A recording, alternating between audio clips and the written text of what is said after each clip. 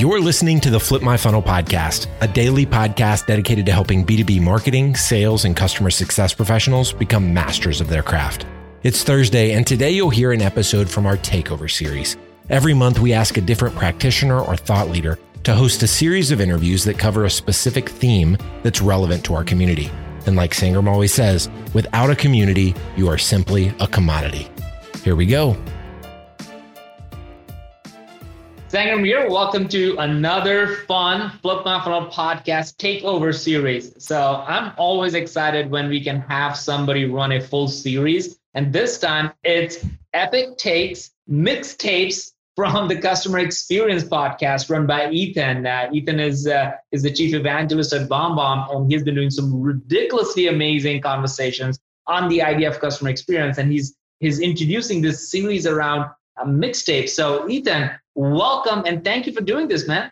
Sure. Thank you so much. I think it's so cool that you open this up. It's a true community spirit and mindset that you open the show up to guest takes like this. And it's a privilege to be here. All right. So introduce what this series really is all about as people will jump into this every other Tuesday or Thursday as the series unfolds. Awesome. Yeah. So I was coming up on episode 100 of the Customer Experience podcast. I'm bringing together typically sales, marketing, and customer success to talk about how we can be more intentional and aligned in creating and delivering better experiences for customers. But I wanted to do something special because, it's episode 100. So I went back and found some of the best passages that were transcendent of day-to-day operations, that were transcendent of marketing, of sales, of CS. These conversations are packed with useful insights, but these individual takes that I chose came from moments where they just transcended it, and they're very human-centered, human-focused. I think that's been a consistent theme on the show. So I really devoted that episode and now this series to sharing that. So we're going to hear from some really great guests and I think most people listening to the show know David Cancel from Drift, Joey Coleman, author of Never Lose a Customer Again, the director of runner experience at Brooks Running, Rachel Ostrander. You are in this series, by the way. You've been on the show twice. One of my friends and co-founders at BombBomb, Darren Dawson, Matt Sweezy from Salesforce, who I know you know and wrote an amazing book called The Context Marketing Revolution. So that's the series. I'm really excited about it. And it's just a privilege to learn and share so many good insights from so many smart and kind people, such as yourself. When I'm lucky to be in this. So Ethan, without further ado, let's jump into it as you introduce each and every guest for this entire series. And again, thank you so much for doing this. Today, we're talking internal alignment and inbound organizations. We're talking mission, culture, and strategy, customer centricity, and customer experience. Our guest is a co-author of an excellent book that speaks very directly to the entire purpose of this podcast. That book, Inbound Organization, How to Build and Strengthen Your Company's Future Using Inbound. He's a marketing consultant, advisor, and coach at Top Line Results. He helps B2B leaders drive growth, align with buyers, build sales and marketing strategies, and develop the mindset to grow. Todd Hockenberry, welcome to the Customer Experience Podcast. Ethan, it's my pleasure to be here. It's a long time coming. I'm glad to be here. Me too. As we were talking before we hit record, we've seen each other and kind of known each other for some time, and it's nice to finally connect directly. And I'm looking forward to the conversation. Hey, we're recording this in early to mid-April. It won't release for a while, but just because we can't ignore it, you're in Orlando. I'm in Colorado Springs. I'm just wondering, what's the coronavirus pandemic situation in Orlando? How is it affecting you or your family or your customers? Kind of what's going on? Well, Ethan, Orlando obviously is, it's shocking. Something like 68 million people visited Orlando last year, which is the most visited city in the world, which is hard to believe. So that is ground to a standstill. And I promise you, I will never complain about traffic ever again in my life. Because I was used to, it was natural. Oh, I hate traffic. I got to wait. But traffic equals activity. So I guess I never really connected the dots that well to that. I just would like to complain. So I'll never complain about that again. But people are hurting right now down here. Disney's laying off. The hotels are something like 1/10 capacity when usually they'd be at 95% capacity now. we're losing one of the biggest tourist times of the year here. So a lot of our friends were seeing layoffs and being let go. So that's tough. Not sure when the hospitality industry is going to bounce back. I think it's going to take a little while. So that's a little tough here locally. Personally, we're fine. Kids are home. Got a daughter in college. She's back. So it's nice to have everybody in the house, and they can do distance learning pretty well. So that's not too bad. Clients wise, we're doing fine. We haven't lost any business. Our clients, we tend to do a lot of industrial and manufacturing, and it's actually pretty strong. I hopefully get into a couple of my client situations later. They're actually doing better because they're busy or because they're dealing with mission critical situations. So there's some urgency there. So it's kind of a mixed bag. We've been okay. I actually landed a couple new clients this week, and I'll tell you why as we get going here. But so far so good. But yeah, we recognize this is a pretty strange time, and I think there's a lot of difficulties that a lot of people are going to see for sure. Yeah, very uneven effects. I do appreciate that silver lining of more FaceTime with my wife and my son than ever, really. And my son's loving distance learning because he can do it at his own pace, and he has like more free time than normal. And honestly, I think as soon as any of these orders are lifted, Disney's going to be jam-packed because people are probably itching and desperate to, like satisfy that unmet need that's maybe being pent up. Well, I don't know. I don't know, Ethan. There's a lot of us have talked about that. We're not sure what's going to happen. I think I'm not sure I would go. I mean, I'm just being candid. I'm not sure I would go sit. Interesting. Good one. Yeah. I'm not sure I would go sit in a stadium right now for a sporting event, which I love, or go to a concert, which I love. I don't know. I mean, not that I'm super afraid of getting it. It's more that, I don't know. I wouldn't want to be the guy who was carrying it and infecting other people. So I think we need to be reasonable about it. I think there's a lot of common sense things we can do. I do think there's going to be some hesitance to get back to normal that fast. I think it'll come back in the fall, hopefully over the winter, maybe. Again, I won't predict because you read everything and you're always wrong, but I do think there's going to be pent up demand for a lot of things. I think there's opportunities for people to think about how to experience things like Disney in a different way, and those are the opportunities that I think are going to change the way people look at entertainment for sure, and lots of other industries. That's the opportunity in this.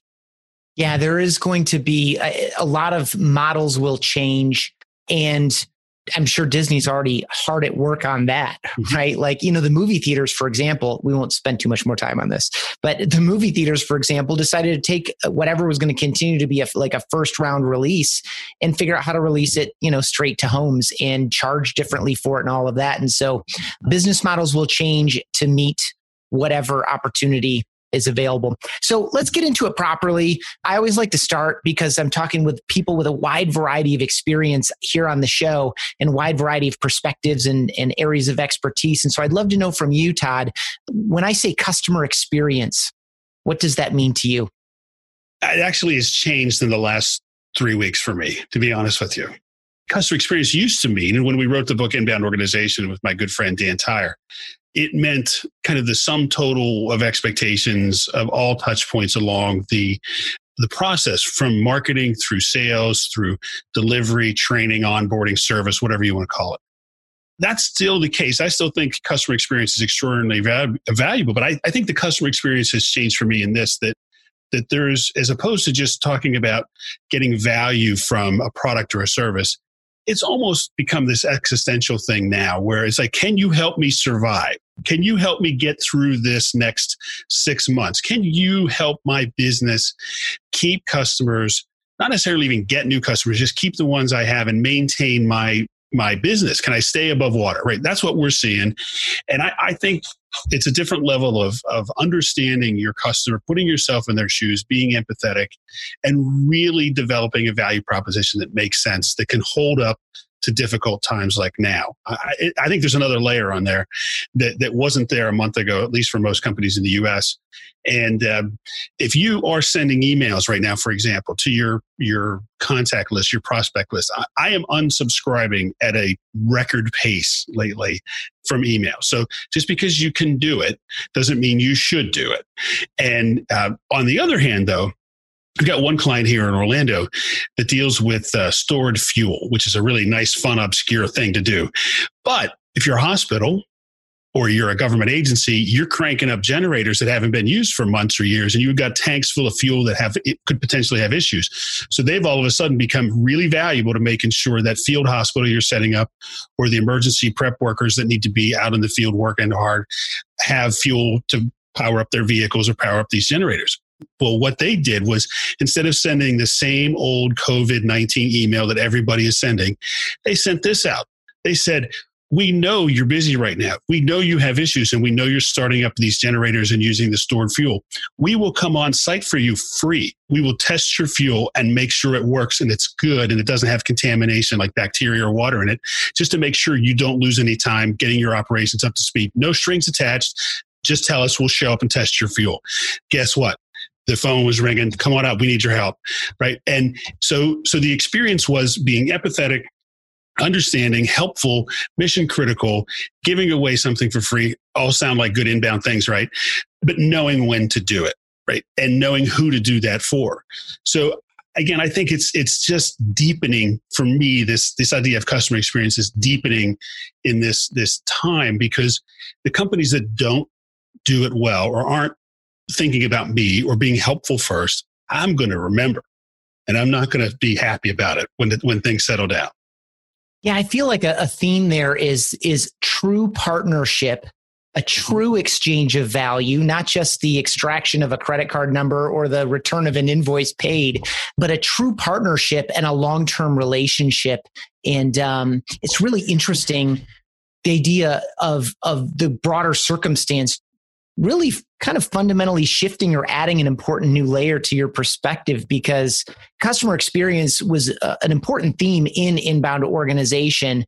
I'd like to spend another minute on it, specifically around your thoughts on it being the most important or maybe the ultimate differentiator. Do you think that is true? And if so, why? Absolutely. Absolutely. It hasn't changed that sense, right? I mean, there's parity. I can buy anything that I want, right? And I can buy it from all over the world. I can buy it from 100 different vendors, right? This is why your customer experience starts with the phone call or the message or the email, right? Or if you don't have chat today, right? I'm asking, tell my clients, get chat right now. Get it today if you don't have it. If you can't staff it, outsource it to somebody that can pick up the phone or answer those and talk to people immediately. Don't let them go find 5 other options in 2 minutes with a search. Don't let them do it. Be there in every possible way you can be there. So it is still the core differentiator, because again, product, pricing, you don't have differentiation on your product, and your designs aren't that great, and your software is not all that better than the 17 other options I can buy. It just isn't. And you have to create differentiation in a different way. So you can do it on a branding level, right? You can create branding around your company mission and your vision and who you are. And think about like Nike with Colin Kaepernick, super controversial, but they did it for a reason, because they knew their core audience that would resonate with them, right? And they were strengthening their brand with their core audience. Me, I'm not their core audience. So, may have annoyed me, but they didn't care because I wasn't their core buyer. But think about what they're selling. Tennis shoes? Really? Is there any real differentiation in tennis shoes? I doubt it. I mean, maybe at the high level, if you're an Olympic athlete or you're a competitor, but for a guy like me, I'm just walking around the neighborhood with my dogs. There's no differentiation. It's shoes. So the reality is, for the vast majority of companies, you have to create this experience that's fundamentally different than your competition, because there's no other way to differentiate. Do you, just a follow up there, do you feel like brand experience and customer experience are synonymous? Really, your response triggered that question for me. Some people see them as synonymous. Some people see them differently. It's a semantic argument, Ethan, if you ask me. Yep. Right? If you say it's branding is this, it's your logo and your swoosh, your content, right? It's all the same. It's all one thing. We mash it up in our heads. And, when you walk into an Apple store, you get a certain sense. Is that branding? Of course it is. They're telling you something about who they are and what they want to communicate, who you are, right? That's real branding, right? When they're telling you who you are, or they're resonating or reflecting what you are, you want to be, your aspirations. And then they tie it into the rest of those touch points. The order process. This is one that kills me. Do you make it easy to give me money, right? Or do I put up barriers to paying me, right? Make it easy for me to buy. Is your service good? your email campaigns, your marketing, all of this matters. Your salespeople, if your marketing and sales deliver one experience and then your service people deliver another, again, you're wrecking it, right? It all matters. It's all brand. It's all customer experience. You can define it any way you want, but I think that's it. It's the sum total of all those things. But I don't care what your logo looks like or how nice your store is. If you don't get back to me, if you don't answer my question, if you don't help me, you ruined it. And I don't care about any of that stuff. Right. Or disconnects break it, friction will grind it down or send me away, all of that. I don't know that this is semantics, but I would love to do a little passage here where I just ask you to give thoughts on other related words that occurred often in inbound organization and are often kind of up for grabs. There are different people define them or think about them differently. And I guess I'll start with alignment just to go to your, if sales and marketing are delivering one thing and CS is delivering another, you've got to disconnect. So alignment, again, is one of the kind of themes of the show, especially across those three organizations, all in service of the customer. So when I say alignment, does that mean anything in particular to you? Candidly, Ethan, when I say that word myself, I want to slap myself. I feel like it rings hollow in my head. It feels like I'm sounding like a consultant when I use it. So I try not to. Really, it's about communication. It's about teamwork. It's about making sure everybody's on the same page. I just threw you three more cliches, so forgive me. But the point of alignment is we ruin these words by overusing them so much. And, if you say, oh, well, we need to have marketing and sales aligned, everybody would say, well, of course we do. But the reality is, what does that mean? Where does the rubber hit the road there where it actually means something to the people that are in those departments? So I think alignment's critical, but the key alignment, I think, the point we try to make in the book was interdepartmental or interdepartmental either is important in terms of alignment, but the real alignment is the CEO, leader, founder down. I was at a company that everybody would know their name. It was a national publishing brand. And we had a meeting with about 100 of their people in the room. And the CEO was sitting there, all their senior leaders, all their marketing and sales managers were there. And I asked him, I said, what's the mission of this company? I said, can anybody tell me the mission of the company? About 100 people. I knew what I was going to get. And the only person in the room that raised their hand, who raised their hand? What do you think, Ethan? The CMO. CEO. Okay. CEO. Rose it because he wrote it. Okay. No one else in the room knew it, could cite it, could relate to it. That's alignment. You call it whatever you want. That's a disconnect. That's where the leadership says one thing and the team says another. And what happened was there was a huge disconnect between what the CEO said and what their sales team said. And I'll give you one example of the misalignment. They had this kind of a classic software sales process. You got a BDR, you've got account executives, then you got customer success. But the BDR was a kind of a light BDR role, which is just to try to get that initial appointment. It wasn't actually adding a whole lot of value. So I said to the CEO, I said, well, would you take a call from somebody that asked these kind of questions to set an appointment? Do you like that when you set up an initial appointment and you talk to somebody that doesn't actually add any value and you never talk to again? He's like, no, I hate that process. I was like, well, why are you doing it? You got a room full of people over here doing that. So that to me is alignment. And that's where I see the big disconnects, right? It's sales and marketing need to be aligned, but right now, the top down, that's the alignment I really go after with the clients that I work with right now. Interesting and probably a hot area and a really good example. And it reminded me too, I think you all had you and Dan had a passage on the golden rule of marketing, which is, as you already said, why is your team doing something that you absolutely hate yourself? All right. How about customer centricity? It's the only way you can survive today, right? Again, if your product isn't, you can't differentiate on product or pricing or your promotion strategy or any of those classic marketing things, right? You've got to understand them better than they and oftentimes understand themselves. This is why today, right now, I hear a lot of salespeople doing this in the middle of this mess.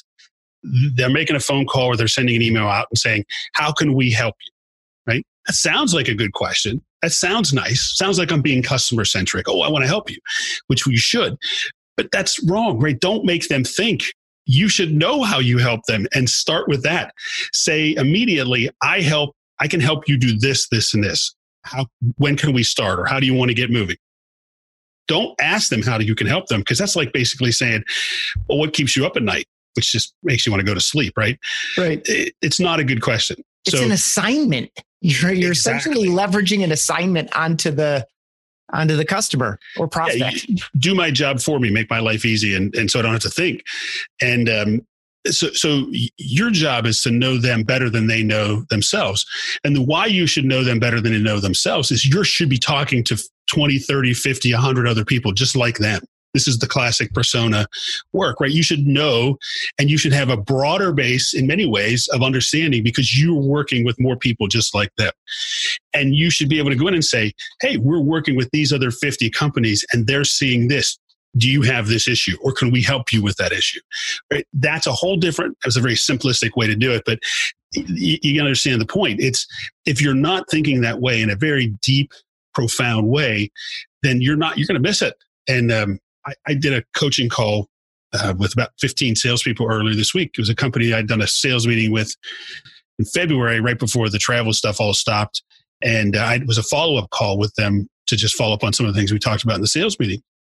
And I said to them, how's things going? And they're like, there's not much going on, right? Our guys are slow. We're not mission critical. And I said, well, okay, who needs what you do that is mission critical? This is 15 salespeople, the sales manager, and the marketing manager. Silence. Like they hadn't thought of it. Like, are you kidding me? I'm like, you're 3 weeks into a pandemic and nobody's thought about how you could help people that are really struggling right now. I was stunned. I was like, get off this phone call and go figure that out right now. That's your number one assignment. So it's just, we're used to thinking product. We're used to thinking service. We're used to thinking software. It is hard. It's still hard to get out of your own head and think about customers. And I would give this test to your audience. And I would say, if you think you're customer centered, and 90% of companies are going to say they are, but if you ask 90% of those companies, or if you ask those companies' customers, like something like 10% are going to say they're actually customer centric. Look at your website. This is my platinum test. Look at your website. Who's it for? Who's it talking to? Is it about you or is it about them? And that's the test. If you're thinking website is about them and you put it together in a way that helps show them how you can help their business, then you're probably more customer centric than most. But that's usually the test. And again, I'm in industrial manufacturing, a lot of B2B stuff. So there's still a lot of people that don't do that very well at all. And that's an easy one for me oftentimes, but I still think it's a good test. I think it's a good test too. And in that answer there, as you're talking about, this difference between here are 3 ways I can help you right now versus how can I help you right now? It reminded me of, I've had a couple. Prior to joining BombBomb, I ran marketing inside local television stations, and we were consulted often. And the value for the consultant was exactly what you did. The value I received was exactly as you described, which is they're not just talking to me as the marketing director at this local TV station and like making up solutions for me on the spot.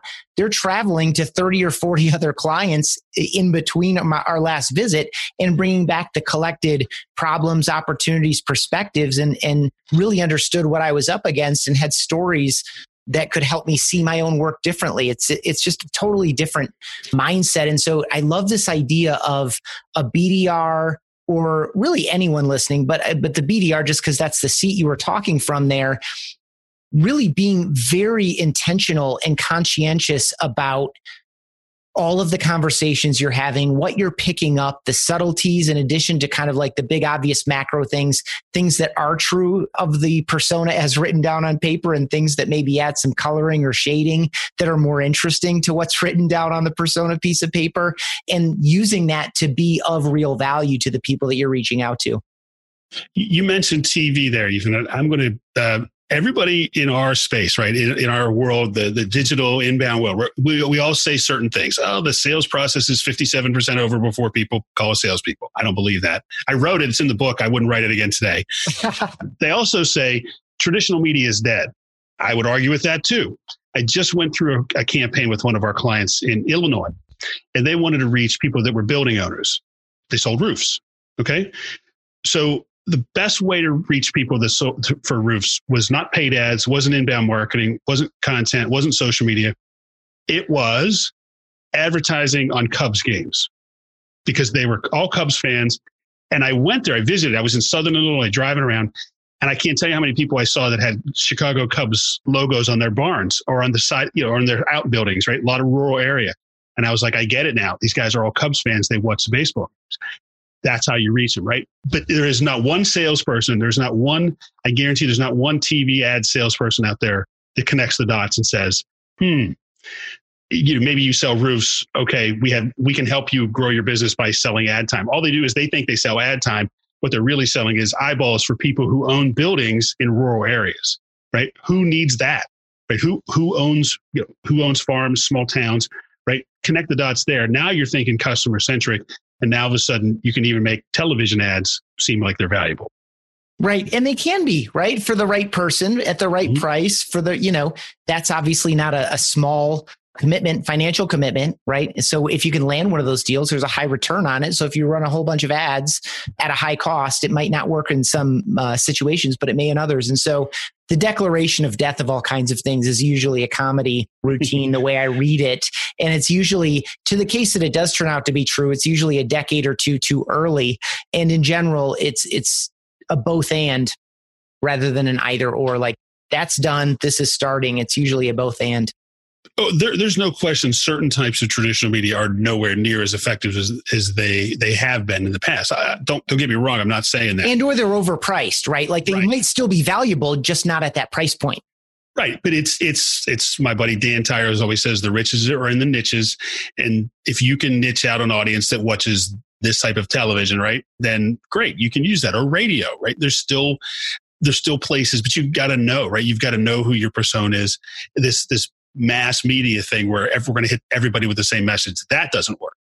But if you can get down to the niche and you can get down to the persona and the target audience, then I'm always agnostic when it comes to tactics. I could care less what the tactics are. I want to know what works. I want to know what my client what their audience is actually going to consume. That's what I'm going to use. Yeah, it's good. There's no reason to throw anything out without figuring out the goal and some of the various ways you can get there. Okay, last one here in this little passage, and then I'm gonna got some quotes from the book for you. I'm gonna take it right back into your book to get at the ideas in maybe a speed round style. But the last word that I would love your thoughts on is personalization. Yeah, the personalization is. Again, it's heading for the market of one, right? Where this personalization tokens and emails are nice. Those kind of things that's not personalization, right? Real personalization is going to happen when I can pick the customer experience I want, that I can go along the buying path I choose. Now, again, in consumer products and things like software, like what you do, it's easier to do than it is in something, say, like a large piece of capital equipment. But even so, there's multiple new ways to sell or to consume even things like capital equipment that didn't exist 10 years ago or even 5 years ago. So I'm going to be able to pick my experience. I'm going to be able to pick the pacing that I want to go. I want to do face-to-face meetings, or I want to do Zoom meetings, or I want to do chat communication. I want to do phone communication. I'm going to pick the way I want to engage with you. And I'm going to personalize the process. It doesn't mean, again, buyers won't need help. I think that the idea that inbound is about eliminating salespeople is an erroneous one. And I think inbound's got a little bit of a bad rap in certain circles because of it. Salespeople are more important when it comes to inbound, right? Inbound to me is that you get to be found when they look or when they need you. But when they find you, then you are an expert and you guide them through the process. They may not know how to go from point A to point B. They don't know how to get all the stakeholders internally aligned. They don't know how to evaluate all the different options or the competitors. Your job as a salesperson is to help them do that. No one article, no one thing's going to solve that for a complex sale. If you've got a transactional sale, fine. You could probably be 100% inbound, go digital, ads, never talk to a human being. But if you're over here on the curve on complexity, it's going to be far less inbound and way more kind of traditional sales, where you think about like network solutions for software for companies, or again, I mentioned capital equipment, which is one I handle a lot, right? There's a lot of moving parts there. People may research, say, a $1 million laser system online, but they're not going to buy it because they saw a blog post. Your white paper was amazing. Where do I sign? It's not going to happen. You got to get engineering involved, plant management, the electrical guys, the production guys, the product guys. There's a bunch of stakeholders. So that's not inbound, right? Inbound's going to affect that. The ideas of inbound should influence that process. Sharing content, helping for free, self-service content. Again, being helpful first. All the principles we talk about are still there, but it's still going to be very complex sale, and it's going to take a long time. It's going to have a lot of stakeholders, right? So there's still a huge opportunity for salespeople to act like they're inbound and apply it to those complex situations, which is what I love to do. That's my thing that I like to work on. I don't like the transactional so much. I like the complex. Love it. And the one thing I really appreciate about what you did with personalization, there's so many people think of it where you started, which is my emails or, my messaging, but you took it immediately to the experience level of how can we make this experience personalized? All right. So inbound organization. I loved the book. I actually had Dan on the show and talked about it. I'm excited to have you. I tried to do this as a lightning round with Dan, and you can predict how that worked out. And folks can hear it on episode 40. So I'm going to try similar. And so just give me like your quick response to when I give you a line from the book that you authored. Just give me a couple thoughts on it. You got it. From the open, you don't want to find people who fit the culture.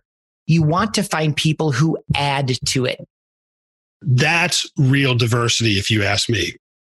Great. Right? You said short answers. I gave you one phrase. Okay. Yeah. Okay.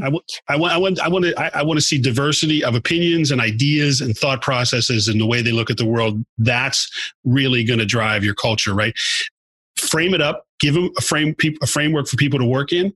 Give them the guardrails and let them run. Love it. And that is like a really nice add to the additive piece there at the end. Okay. From the, regarding content, the value people get from your content is related to the amount of thought you put into it. Great quote from, I think it was David McCullough, one of my favorite historians. I love historical writing. He said, writing is thinking. And I love that quote because you have to think first. Anybody can write. Anybody can put things down on paper. But to real writing, which is content, is really about what your message is. And so it really requires you to think. And that gets back to all the other things we were just talking about: customer-centricity, empathetic, putting yourself in their shoes. Right. And that's probably one of the reasons we see so much bad content. If your sales reps are still using a traditional sales playbook, you may be frustrating your prospects and customers. Oh my goodness. When's the last time you got a cold call, Ethan? Fortunately, my phone is nowhere, but I get tons of cold emails and tons of cold LinkedIn messages. Well, we all hate the cold emails, right? So somebody's running that playbook and they don't work. But my favorite is the cold calls. I love cold calls. I answer them because I want to hear what people are being taught. And they're being taught this. Hello, is this Todd? My answer is this. I say, what's the name on your call sheet? And they stop. They go, what? And they say, well, how are you today? I said, you don't really care. That's my answer. It's like, they have no response. They're done. And it's like, that's somebody who's running a traditional playbook. They put a bunch of people in a room and said, follow this script. And you're annoying me by calling me, number one. And then you're annoying me twice by saying what my name is, which you already know. And second of all, you don't care how I am. You're wasting my time again. Get to the point, have a value proposition and be able to communicate it quickly. If I'm interested, I'll say, that's interesting. Tell me more. But I don't even let you get there if you run that old playbook. And so many people still run those old garbage playbooks. That's why I bring it up. Love it. And I appreciate the passion there too. Okay. Kind of sales service here. Your service organization is more important than your sales organization when it comes to generating net new customers. Yep. Well, again, we live in I just interviewed Mark Schaefer, who just came out with a fabulous book, Marketing Rebellion. Check out his book. And he talked about this a lot. And David Meerman Scott's new book, Fanocracy, also talks about this a lot. Your customers' ratings, reviews, they become your best salespeople because people trust third-party generated content. So if your service people aren't taking care of them, your third-party content stinks, your ratings are bad, so therefore you're not getting those net new customers. It's that simple. Your service people may better take care of them because those customers should be your best salespeople. Awesome. You'll love this quote from just a recently released episode with Ed Brialt, the CMO at a digital asset management company called Aprimo. And he told me when I interviewed him on the show that he had two mantras for 2020, and I'll just give you one of them. And his is, the customer is the new marketer. And he's just trying to take this and kind of operationalize it in some kind of a new, more developed way. Okay, service. For most modern buyers, self-service is excellent service. Well, we work 24/7, all kind of weird hours and times, right? If I'm going to your website and I want to see solve a problem or get some certain information. I want to be able to get that quickly. Again, if it gets more complex, I want to be able to find the right person and have that connected to that person quickly. Don't put me in here's another old playbook. Please listen to all these options because their menu has recently changed and you have to listen to this foolish menu. Or the other one is where this is being recorded for quality purposes. Give me a break. It's CYA purposes. It's not quality purposes. And so again, those are the old playbooks and those are killing self-service. It makes me want to just scream when I see those things. Make it easy for me to get to the people I want, right? Use the classic website navigation idea that you should have everything within 3 clicks, right? Because every service touch point you offer the equivalent of 3 clicks away from the answer. Shoot for something like that. Yeah, another nice practical rule here that you've offered. Last one, and this was from the close. We are all connected and no one can succeed alone. Well, that's more poignant than ever right now in the middle of this mess. This is a tough time. And I think that the companies that understand how to be human and be understanding and empathetic and not self-serving are the ones that win. And I will tell you another one. I'm going to go out on a limb here on this one, and that the companies that treat their employees right through this process are going to be the ones that win. Number one, your employees do the exact same thing we just talked about with customers. Employees tell other people how it is to work for you. And if you treated them poorly, if you let them go, if the first opportunity you cut a bunch of your people, that's going to be online. It's going to be on things like Glassdoor. They're going to tell their friends. It's going to hurt you. And frankly, if I know you treated your employees that way, I'm not coming back. Because now's the time when we need to pull together and say, I'm going to do a little extra for my employees. I'm going to take care of them. I'm going to ask more of them maybe, but I'm also going to take care of them. Companies that do that, it should be the ones that win, and they rightfully should be recognized for doing it. So good. And, we often talk about the employee experience as a necessary precursor of an excellent customer experience. And it's really interesting to think about, up to this point, we'll see how it all shakes out, but especially in kind of competitive industries and hard to find talent, you have to market your organization essentially and create employee experiences and build into the employee the same way you need to go to market for your customers. Mm-hmm. Customers and employees to me are like breathing and eating. You got to do both. They're not the same. They're both critical. You can't live without them. Right. Yeah. So it's not a matter of one or the other or first or second. They're both important. Yeah. But I think historically we've probably taken the employee relationship for granted, whereas the customer is, always been in the conversation. All right. Before we go to a couple fun closing elements, I know you think about and talk a lot about mindset.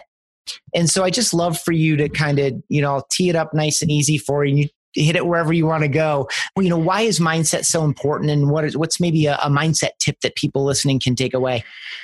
Well, I guess the mindset piece that's so critical is it ultimately comes back as to why you're there. Are you there for yourself? If you're the leader of a business or you're a leader of a group or division or even a team, are you there for yourself? Are you there for your ego? Are you there for your own monetary gain? Are you there for your own career? Are you there for whatever selfish reason you can think of? Or are you there to contribute to other people? And I think this is just a fundamental human thing, right? There's givers and takers. And the givers will win, the takers will be found out. And in the world that we're living in now, and the world that we're moving forward to, the people that care about others first, that put others ahead of themselves, these are not new ideas, Ethan. These go way back. And the people that think of others first and put the success of other people first will be the ones that do well. And frankly, it's just the right way to live. And again, all the stuff that's going on right now, I think the mindset of people first over profits. I mean, you got to have profits. I know, I get it, but there's a time and there's a place, and there's a way to grow business in a way that also grows people and is helpful to people both inside the company and out.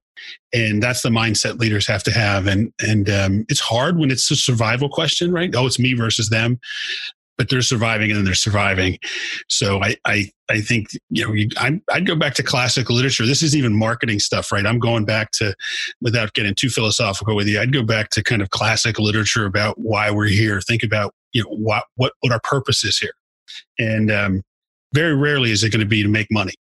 So find that core purpose, tie back into that. The people that really understand that and live that are going to be the ones that I think are going to see the most success. Awesome. That is fantastic. I encourage folks to hit the bounce back on it. And especially with those open questions, be honest with yourself. As I was following along with your questions for myself, it was like, yeah, a little bit. Yeah, a little bit. I mean, I definitely have selfish motivations and that's okay. I just need to be aware of them and to think about, how I'm making my decisions and what my real motivations are as feelings become thoughts, become the actions. And that's just beautiful. I'm really encouraged by your future. Thank you. I hope it comes to pass. I live it every day. I've been very blessed, and I've had we just passed 11 years with our business top line results, and it's my wife and I. So it's a joy every day to work together, and I just love it. I love working with her and work with my daughters in my business, and lots of great people. So we're helping each other, and we're trying to help our clients the best we can, and we just do that. And the more we do that, the more successful we are. When I start thinking about money or trying to think about closing the big deal, that's when I don't get them.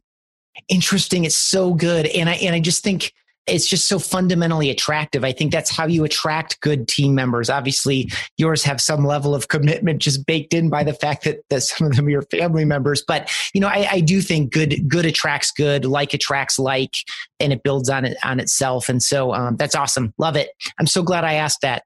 So for folks who enjoyed this conversation, of course, I had Todd's co-author, Dan Tyre, on episode 40 of this podcast. And that one was called The Biggest Transformation in Prospecting in 30 Years. We ended up talking a lot about video in simple videos, places some of our typed out text. And then a couple episodes later, I had Sangram Vajre, who's the co-founder and chief evangelist at Terminus. And we talked about 5 ways internal alignment can elevate your customer experience. So we were a bit more inward facing. We were a little bit more culture and process and alignment oriented in that conversation. So you'll enjoy those too. So Todd, this is great. I'm so glad we were able to spend time together. I have a few more things though, before I let you go. I always because relationships are our number one core value among 5, I like to give you the chance to thank or mention someone who's had a positive impact on your life or your career.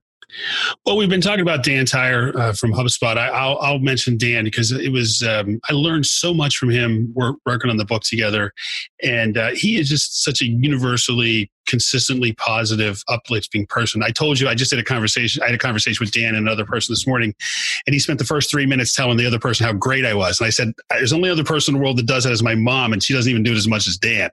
And he's part of there's a bigger piece there. And the companies I appreciate, HubSpot, who's connected where Dan works, is also one I really appreciate, having worked with them for over 10 years and seeing their response to this situation and how they've come out with new products. And I can see some things on the back end, how they're really trying to take care of customers and do the right thing. That's impressive. And he's a big part of that. And so those two, the company and person, are big ones. There's lots of other ones, but Dan's been a special friend and a mentor and a coach and just a lot of things. And so it was a great opportunity to write a book with him because we got to spend a lot of time together. And so Dan was a big influence on me for sure.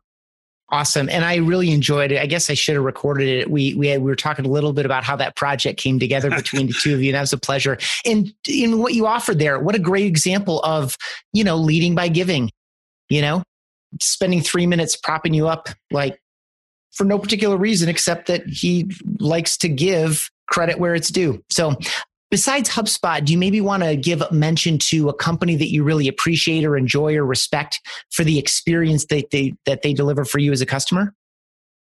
This is going to be kind of odd. My doctor. I'm excited already.